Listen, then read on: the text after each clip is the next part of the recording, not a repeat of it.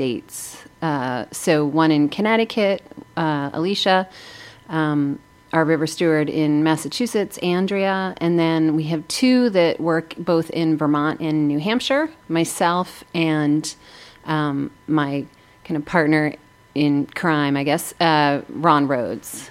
And so our job is split up a little bit different in that he does a lot of restoration work. So he removes old industrial dams that are not being used and does riparian restoration, plants trees, works with farmers and stuff like that. And then I do more of our policy and regulatory work. And then we both do, river cleanups and go out and do education and things like that. So. Okay, great. Can you talk a little bit about what the history and the current state of dams along the Connecticut River and watershed in Vermont are? And also a little bit about the relicensing of the Connecticut River dams. Sure. So those are they're both huge questions. So we could start with the first one. The history of the state of dams. Well, part of when you work on watershed issues, you're essentially trying to address what impacts a particular watershed. And depending on where you are in the country, that could be very different, right? So in New England, because of our industrial past, a lot of the impacts in our waterways comes from dams, from dammed rivers. At the turn of the century, there were sawmills, there were grist mills, there were, the river was used as kind of a way to run lumber down to the larger cities.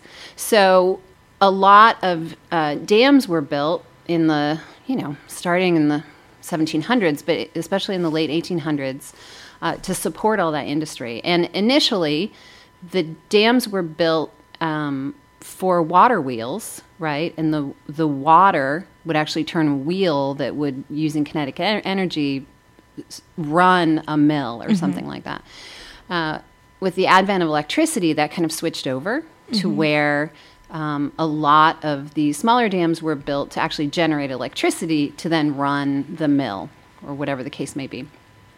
So for the main stem of the Connecticut, right now there are 13 hydroelectric dams. Okay. The three, and there's a couple more dams that don't have hydro on them right now. So up at the top of the watershed, there are 4 big lakes. They're called lakes, but there's really a dam in the river making a lake. First Connecticut Lake is the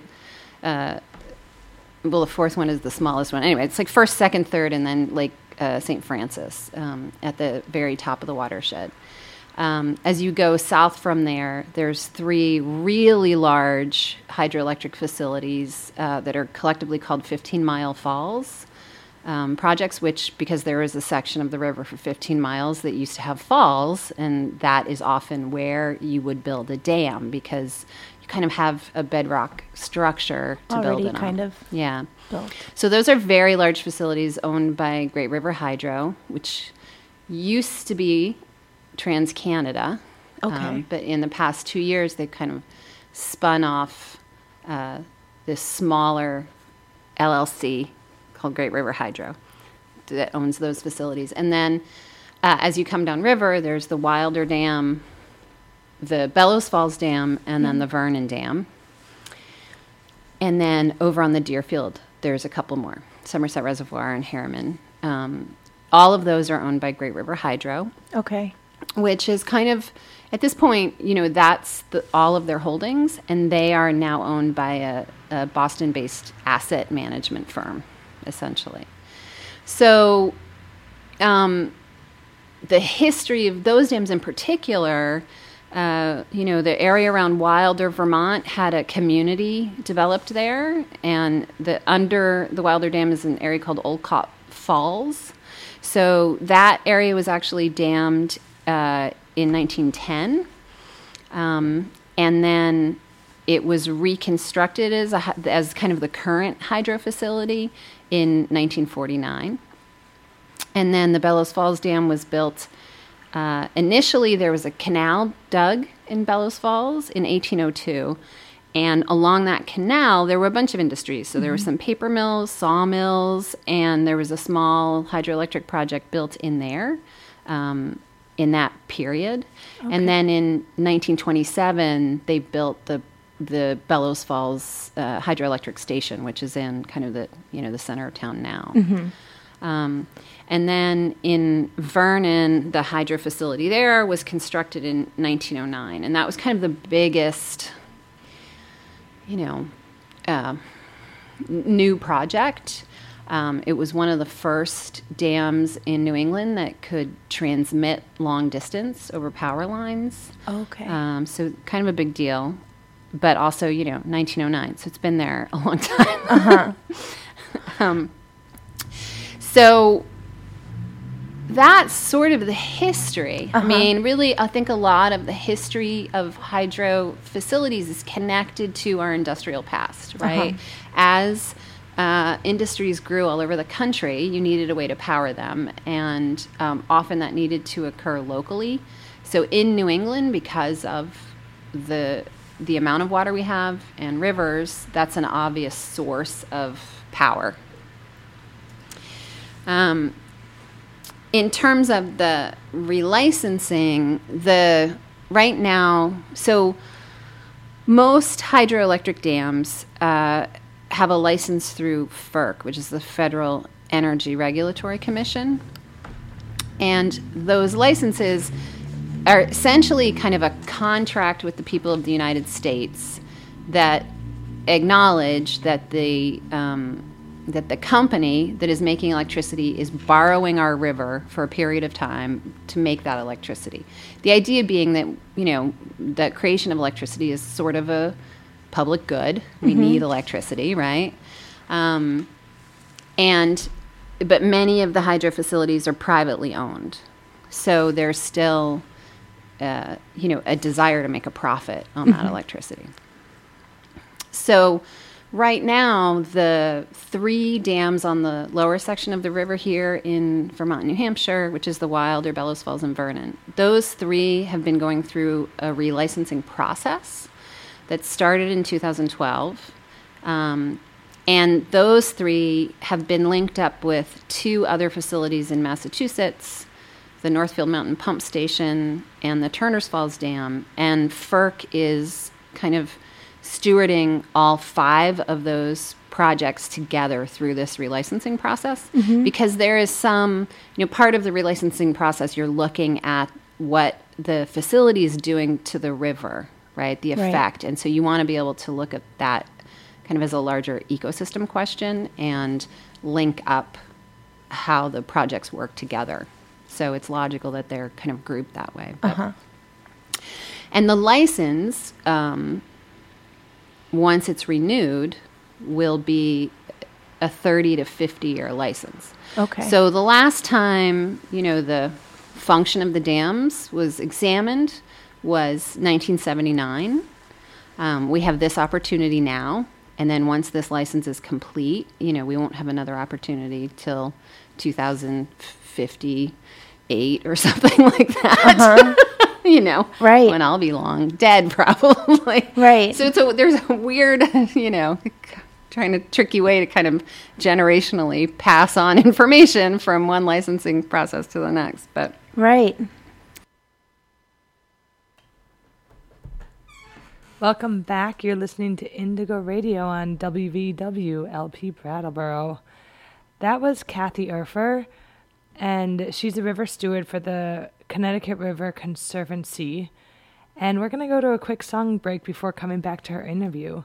This is John Hanlon, Dam the Dam, New Zealand music. It was produced in 1973. And it's a protest song against the damming of Lake Manapuri for a hydropower station.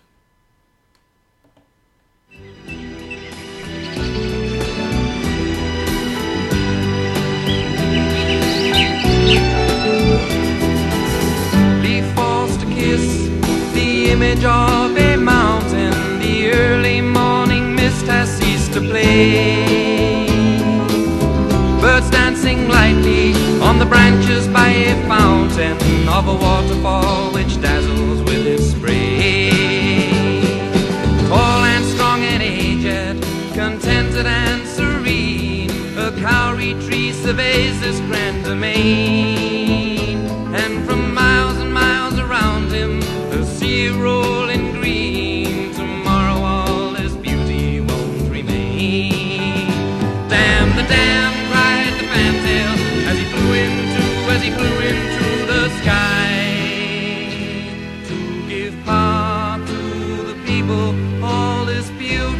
has to die.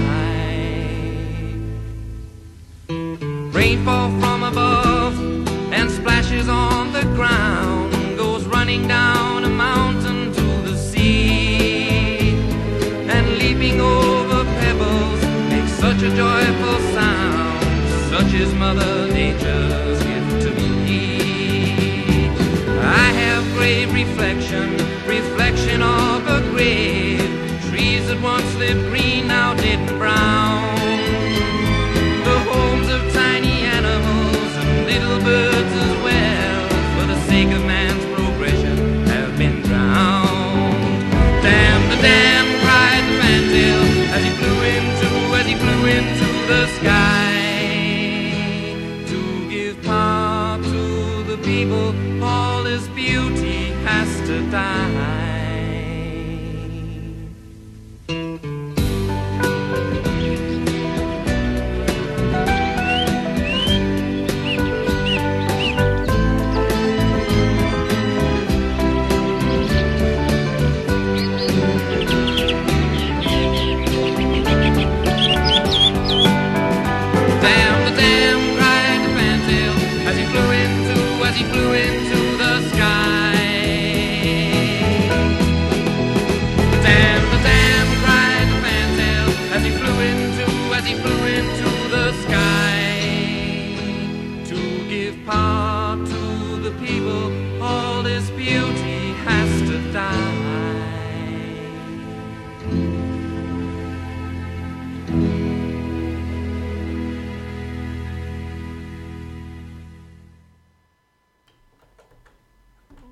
Welcome back. You're listening to Indigo Radio on 107.7 FM, Brattleboro's community radio station.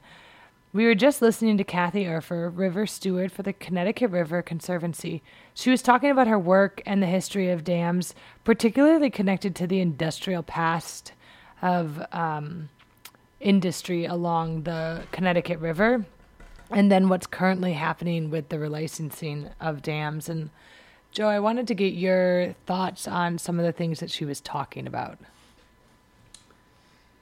Yeah, well, I think that it's really interesting that these are up for relicensing, and that, 1979 was the last relicensing. And she talked about just the era of when the dams were being built. And, at the time, rivers that weren't harnessed were kind of seen as raging torrents that often took their toll on many of the communities, since so many people settled in the river valleys early on. And I think that just with the increase of solar power as an option, that wasn't around in such a widespread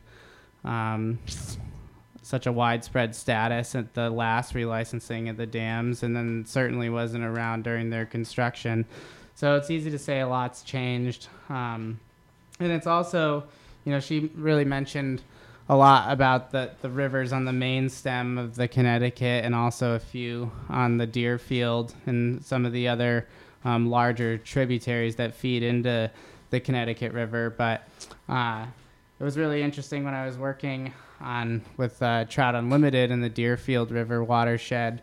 We were looking at a lot of the smaller first order streams that were kind of, at the headwaters of many of these rivers that feed into the Connecticut, and those are also fragmented as well. And I think it's underestimated just how many dams there are in a watershed. It's easy to kind of look at the main stem of the river and see those really obvious ones, but as you kind of make your way up into the smaller headwaters and some of those smaller streams, many of those are dammed as well, and that has numerous impacts on the fisheries that are there too. Yeah, and one thing that really stuck out to me was that the Great River Hydro is privately owned, and therefore there's the desire to make profit. And so when we start commodifying natural resources like the river, I think that will lead to an adverse effect for the people around those areas, because just even the idea of a dam affecting the height of the water for 45 miles by the river, along that river where the dam is, and the false creation of human-made lakes that creates as well. I'm sure that there were people displaced by these dam projects, and we also know that the continued struggle around fighting dams is one of indigenous sovereignty as well. Sure. I mean, Springfield, Massachusetts, and William Cronin's book, Changes in the Land, talks about how that was a gathering place for one of the largest Atlantic salmon runs along the East Coast, and it was a gathering ground for native peoples. And when after colonization, the colonialists actually relied on those salmon as well, both for food, but also as fertilizer for the lands. And it's easy for us to forget what the river looked like in the past, but I think as we drive up and down 91 today and see all those big dam projects, and it's kind of hard to imagine what it used to look like, but we've certainly had a number of effects on the ecology and the hydrology of that river. Yeah, thanks so much. So as we continue to question this idea of development and progress that comes with dams, and particularly hydroelectric dams, we'll return back to Kathy Urfer's interview, the river steward for the Connecticut River Conservancy.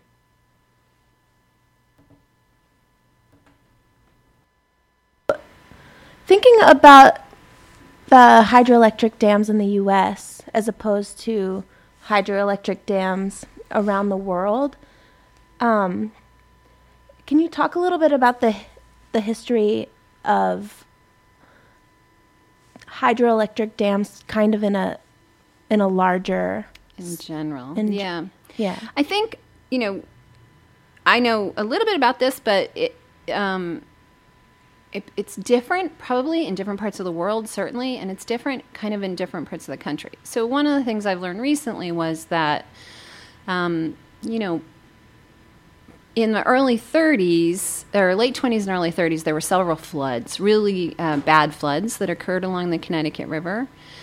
And simultaneously, in that same era, the Tennessee Valley Authority was established. Now, so the Tennessee Valley Authority is a federal project which, has, at this point, it was created in 1933, so it has a power mix of like 10 coal-powered plants, there's 29 hydroelectric dams, there's 3 nuclear power plants, and then there's some gas plants. So it's a huge public utility that was developed in the 30s that is federally owned, and kind of in response to that, to industrial development. It was a way of sort of trying to find a way to harness and create electricity, right, for the country as the country grew. So, there's because it's federally owned, there's sort of an interesting backstory there, because there were a lot of proponents for it at that time, and there were a lot of people opposed to it because it felt like a socialist scheme, right? That the federal government would be kind of making and creating our electricity and controlling that. So on the heels of that, also sort of at the same time, the Army Corps of Engineers was doing a bunch of studies to look at other places in the country where you could develop electricity. So they would pick rivers and essentially do a study on the river. So they did a study of the Connecticut that came out in, I think, 1936, that identified something like an opportunity to put in 33 reservoirs, so essentially 33 dams on the main stem, mostly for flood control, also kind of in response to a series of floods that occurred in 1927 and 1936 that were really bad floods. But with the idea being that if you're putting a dam in for flood control, you can also add hydroelectricity to recoup some money, right, to help pay for the dam. So one of the, I think there was a federal bill introduced to create this essentially Connecticut River Valley Authority, similar to the Tennessee Valley Authority. And it was shot down partly because of our sort of long-standing New England cultural perception of the federal government and not wanting to be controlled by a federal authority. And so there's sort of a sense of independence in, I think, our New England culture. So it was rejected, and what was set up instead was an interstate compact to look at how the river might be developed. And through, political back and forth, hydropower was actually pushed out of that equation. And so there were some Army Corps dams developed along the Connecticut River drainage, none of which in the main stem of the river. But so, for instance, if you go up the West River, you have the Townsend Dam, you have the Ball Mountain Dam, there's the North Heartland Dam. There's a bunch of Army Corps dams that were put in place to control for flooding. And, the main thing that they're flooding again, trying to protect is the Connecticut River from dumping downstream into Hartford, Connecticut, which is built, essentially in a wetland, right? So it never should have been built there. Well, that's an interesting piece too, is where, the history of settling, where people settled. Right. And therefore what had to be done to deal with the way people settled. Right. So you sort of have these bigger urban centers down there where there's money. And I think that also came into play in the politics of how the river got developed. Because there was this idea that, there's this, rural landscape up there and they need money. So we'll go in and build this dam to protect our economic resources further downriver.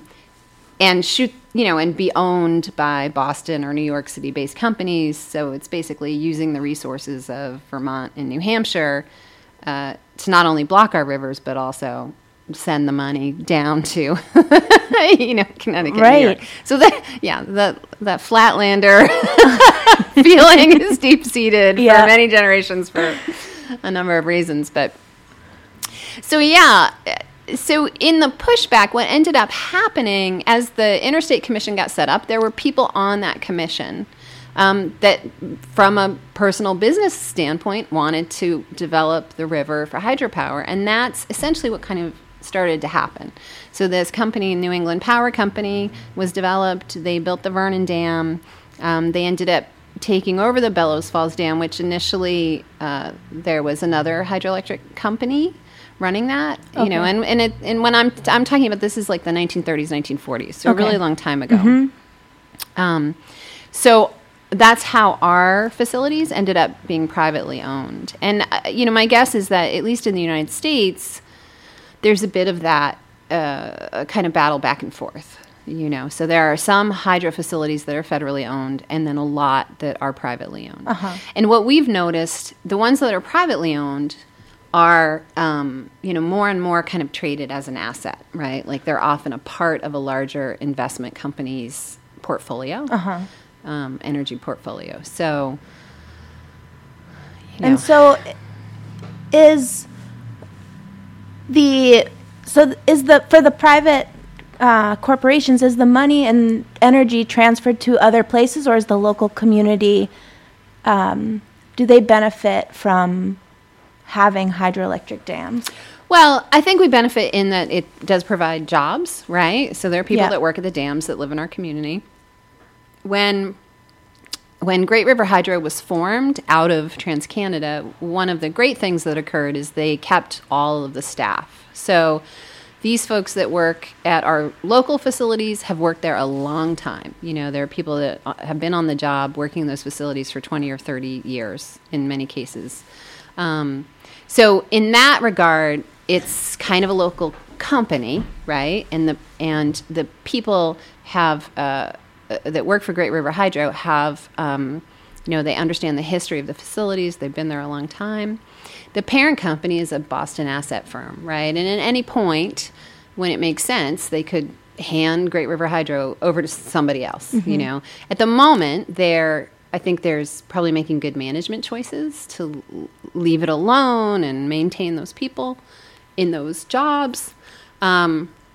So I'd say we're a little lucky in that regard. But if you get the example of First Light in Massachusetts, that also was sold a couple of years ago. And the parent company of that is a Canadian company that is basically controlling assets for public service employees in Canada for their retirement funds. So it's an interesting web you know, that gets woven in terms of the money where it's going to.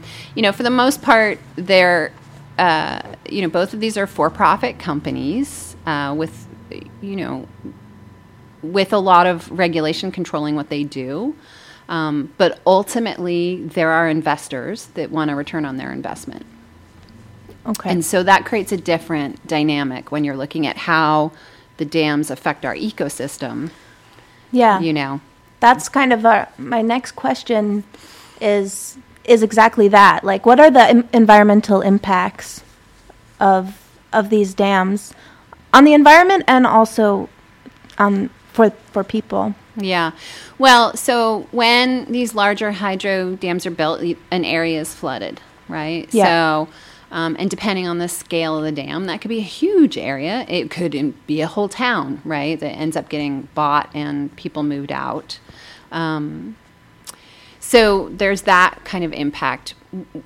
Dams are, you know, from an ecological perspective, they inhibit the passage of fish, right? They slow the flow of water coming down through a riverine system. And when you're stopping water and holding it, the water heats up, it drops its sediment behind the dam. And then the way that the facilities actually run, there's other impacts. So, you know, these are all peaking facilities, meaning that they hold water back. And then there's a point in the day when they start to generate electricity and let the water through. And so the pool, the reservoir behind the dam ends up fluctuating, you know, 2 to 3 feet, depending on which facility you're talking about, but I'm talking about the local ones here, every day. And that is not a natural way that a river functions, right? You have floods, but it's not a daily change in the river level to that extent. So there are ecological impacts from that. And over the course of, you know, several decades, there's been other federal legislation that has developed, you know, Endangered Species Act, the Clean Water Act, that have imposed other regulations on the facilities that they have to meet. So, for instance, they have to provide fish passage. It's not the same as having an open river where fish can swim up. It's, you know, it can be quite tricky actually to figure out how to trick a fish into coming up a particular little section of a river, you know, to try to get them over a dam. And often when if they're traveling down the river, they are traveling through the turbines. So depending on, you know, how big you are and how quickly the turbine is spinning, what kind of turbine it is, you know, you may make it or you may be chopped up. Right. So, yeah. Not to laugh about that. But, yeah, so dams, inherently, there's ecological impacts. Right. You know, you have to balance with that the need for electricity, honestly. So, you know, part of our work is trying to find that balance. And, you know, the basic question there comes down to this question of, you know, what is our ecological health worth, right? So there's an investor that wants a certain amount of money back on their investment. You know, what are they taking from the public for their investment, you know? Yeah.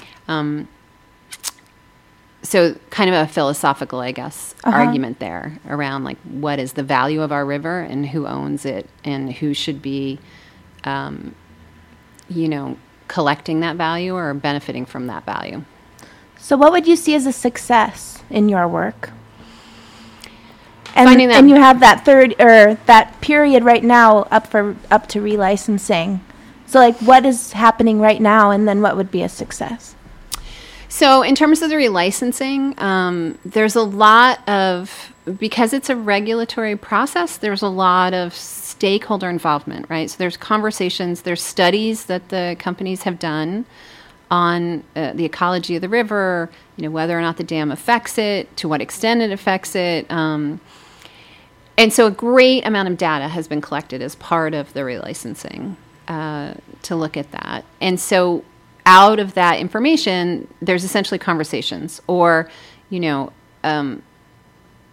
some sort of negotiation. And that can be either through a settlement discussion with the actual dam owner, or it can go through a FERC process. But the bottom line is you're collecting data, the fisheries biologists, the recreational people, the people that live along the river, and myself as an advocate who kind of represent all of those points of views, are pushing for the most protective things that we can get in the license to make sure that the river is protected, and that the species are protected, and that property owners along the river are not having their property taken from them through the project operations. Okay.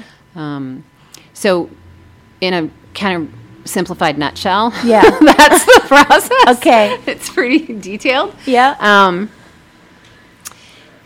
And so, a success, I mean,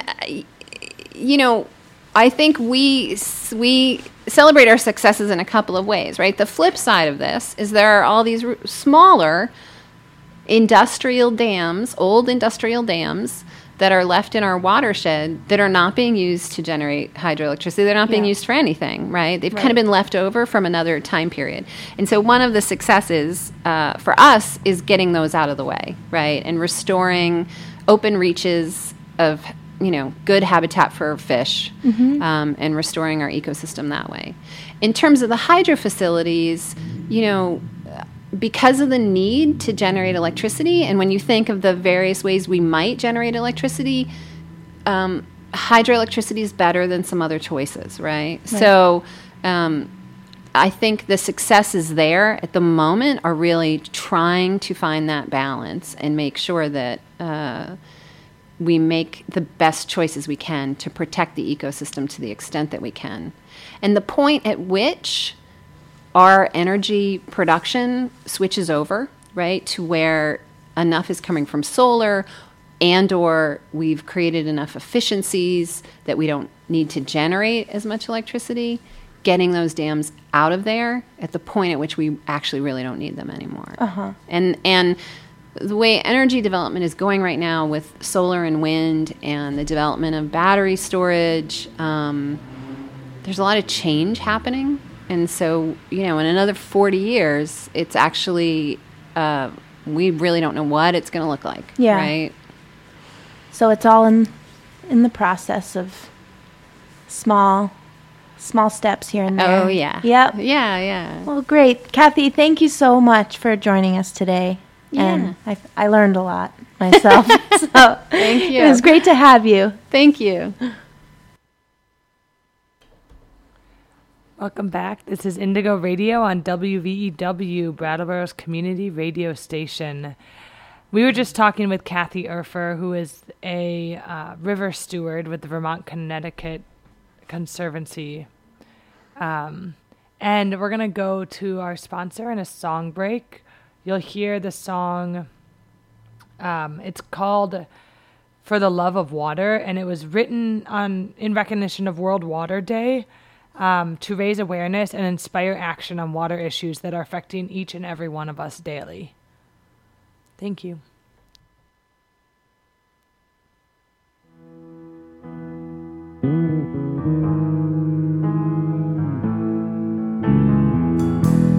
Take the space between us. You are not a stranger. I am made of water, so are you. Man is not a soldier. He is more than just a thing to cut and climb and hate. We are all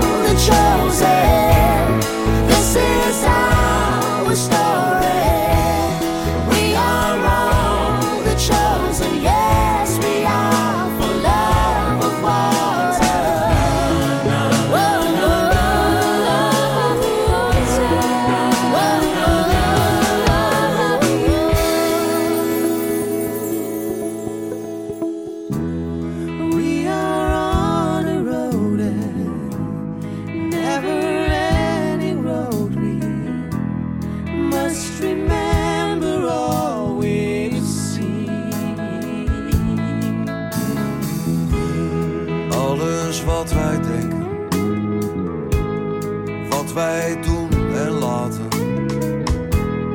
Alles wat wij zijn nergens zonder water.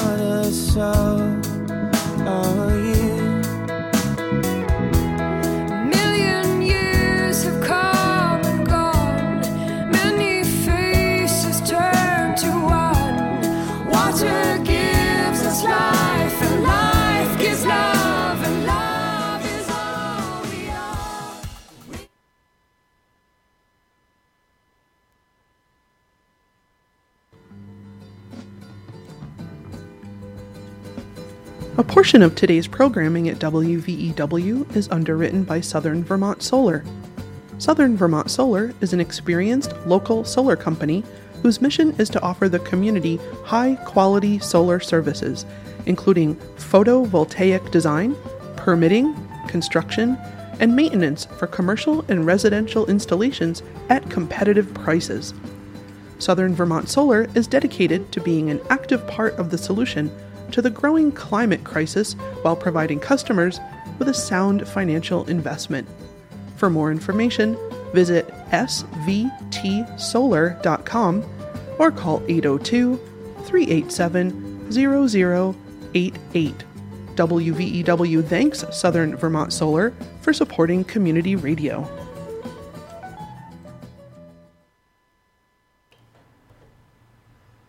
Hi, thanks. This is Indigo Radio.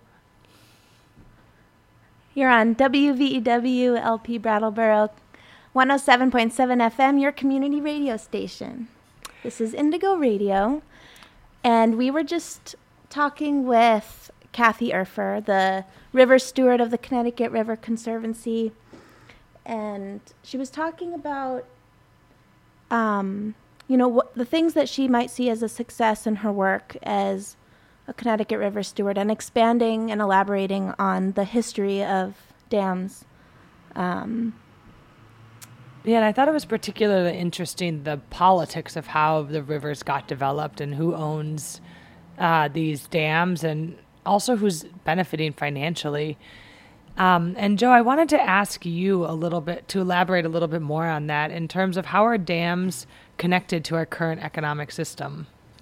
Yeah, well, I think Kathy did a good job of kind of highlighting the two ways that I see the dams, at least in the Connecticut River watershed, are connected to the economic system. And one is kind of that idea and reality, actually, of the dams being created upriver of the major economic hubs in the Northeast. When these dams were being built, Springfield and Hartford and the other cities in the lower portion of the Connecticut River that had a great deal of the production, the mills, the factories. Damming the rivers in Vermont were kind of seen as a means of protecting those economic resources. And the second element of it is that the dams themselves, the rivers themselves, were seen as a commodity that could be bought and sold. So, by damming the rivers and controlling the river, they were able to produce electricity that could be bought and sold. And at times, that's at the expense of either the people, the small communities living in the area, or the ecosystems. Yeah, and it's even without hydroelectric, like to put the hydroelectric aside for a moment. And Kathy was talking about how these dams were built to try to control the flooding, and that rivers flood naturally. And so the question for me is, why do humans think they can control the environment by building cities in wetlands and then having to control the river so that those cities don't flood? And that's exactly what happened in Springfield, Vermont. They wanted to build the industry along the river in a place that was a natural flood zone. And so they had to figure out ways to control the river so that industry could use that power generated from the river, but also then so people could form and live around the industries, because you want workers to be closer to work, et cetera, et cetera. So really the politics around the rivers is about the accumulation of wealth. Sure, yeah. And I think that, that's kind of a contradiction in itself, right? Like, they need to be by the river in order to harness its power for production, but at the same time, that puts the working people in at risk to lose their own property due to flooding. So, and as development has taken place within the Connecticut River Valley, there's certainly, we can't, just get Springfield to pack up and leave, nor would we want to. So, as we begin to consider the removal of dams in the upper Connecticut River watershed, I think Kathy did a great job of highlighting the importance of removing many of those smaller mill dams on the tributaries of the Connecticut. And that is directly connected to the impacts to the fisheries. Previously, the U.S. Fish and Wildlife Service spent a lot of money on Atlantic salmon restoration in the river, mostly through the form of hatcheries. And it was an extensive program that was throughout the watershed. It was actually, we did a project in the schools with where kids were growing Atlantic salmon fry and would take them to the river and put them into the small streams where they would have, historically reared before heading back out to the ocean and then coming back to spawn. But, so many of the tributaries of the Connecticut River are fragmented through dams or culverts or, that are no longer being used. They no longer play a role in our local production, or they don't play a role in controlling flooding. So, it's probably unlikely that we'll see the Bellows Falls Dam come down anytime soon, just because, it plays a huge role in flooding. But they have done a lot in regards to making fish ladders and allowing migratory fish species such as alewives, shad, Atlantic salmon to get back into the river system to spawn. But we need to begin, in order to make these programs successful, we need to begin looking at the tributaries in the Connecticut River and identifying dams that aren't being used anymore and simply play no role, start beginning to remove those so that there's more habitat for those fish once they pass through a fish ladder and get into the upper reaches of the river. It's interesting because even the restoration of the river brings into play who should be paying for that restoration, because the industries have up and left Vermont. They're somewhere else profiting, probably outside the United States at this point. And so therefore it's left to the people who did not benefit from industry in Vermont to pay for the restoration of the river to get rid of some of those old mills.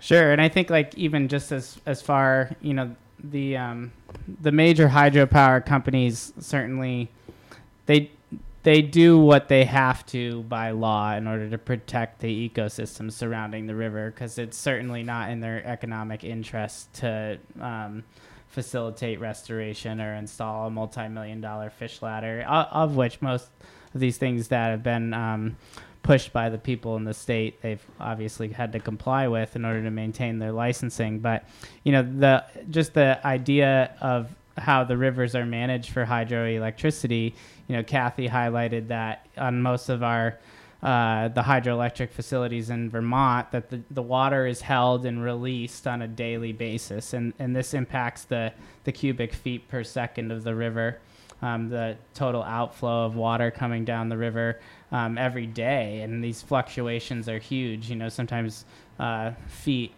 in height and loss. So that has an enormous amount of impacts on both aquatic vegetation, macroinvertebrates, fish species that can live in the river, and as Kathy highlighted, like the temperature fluctuations in the river due to the dams and the slowing of the overall current of the river has totally changed the fishery as far as we see it. Historically, the Connecticut River would have been of northern brook trout would have inhabited the river, and also they would historically have run out to the sea to feed and they're a species of char.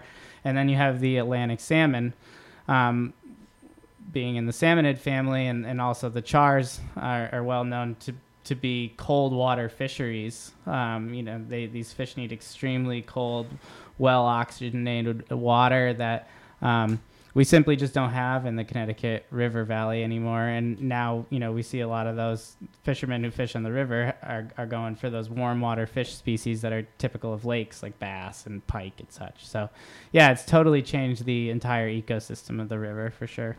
I don't usually refer to memes, but I saw one this week that pertains. And it was like, what species would purposefully kill off their food source? Yeah. Only humans. Yeah. Because you can live off salmon, right? You can. And I think salmon, especially I've heard something about Pacific salmon that, as the whole population moves upriver, humans can harvest essentially 2/3 of that population.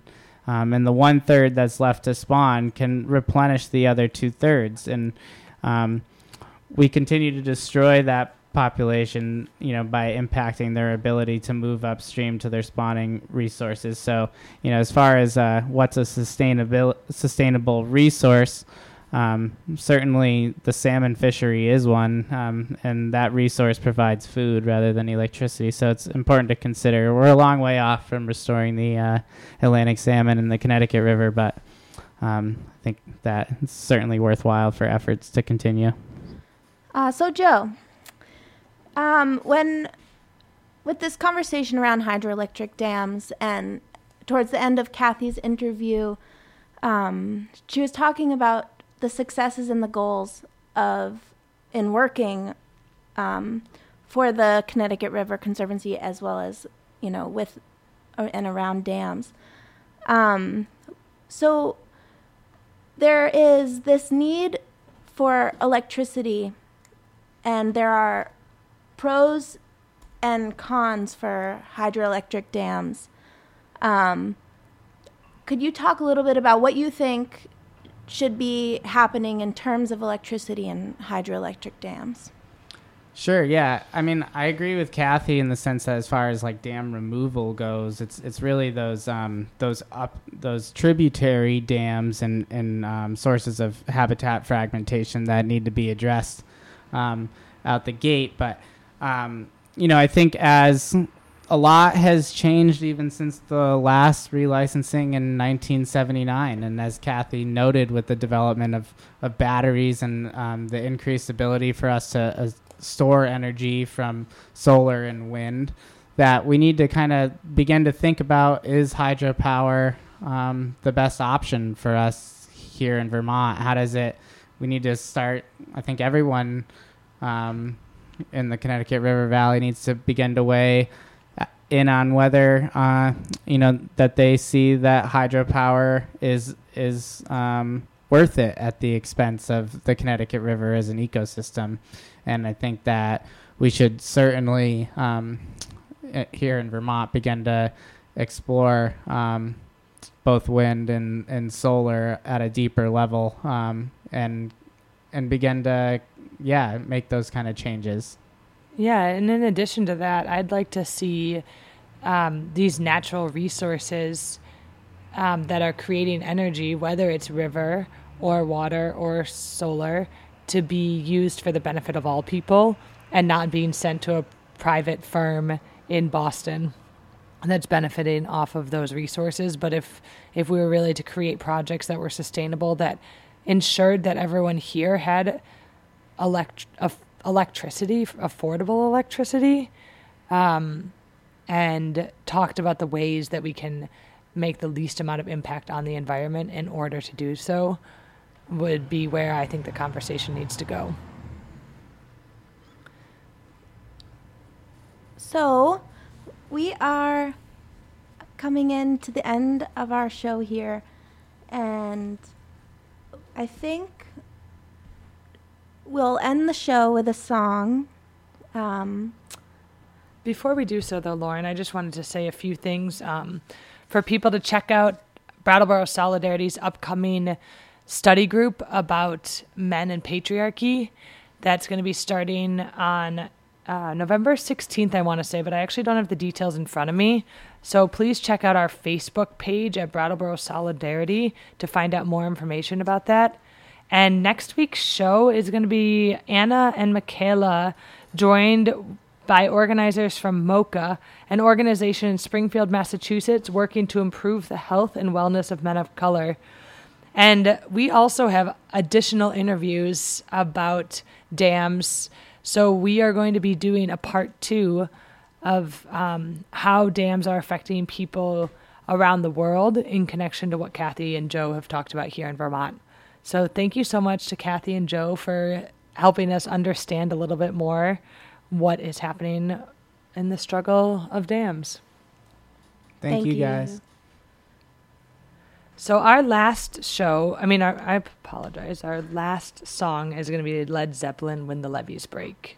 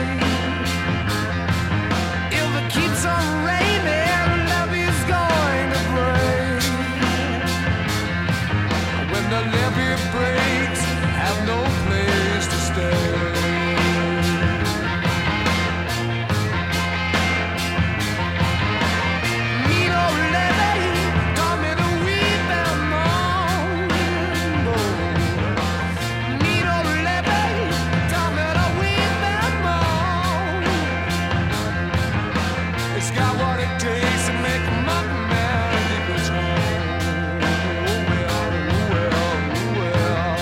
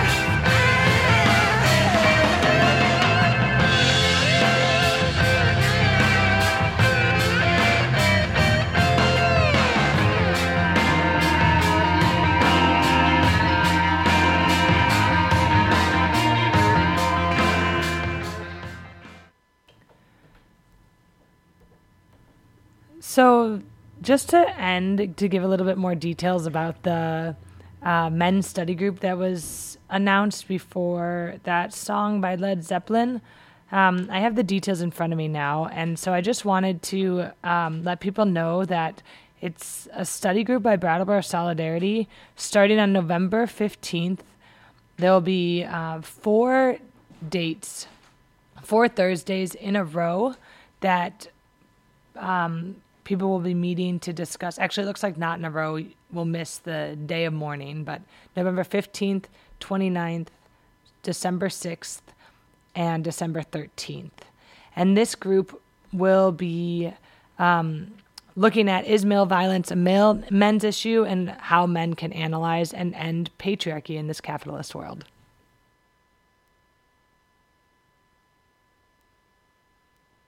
Which we depend.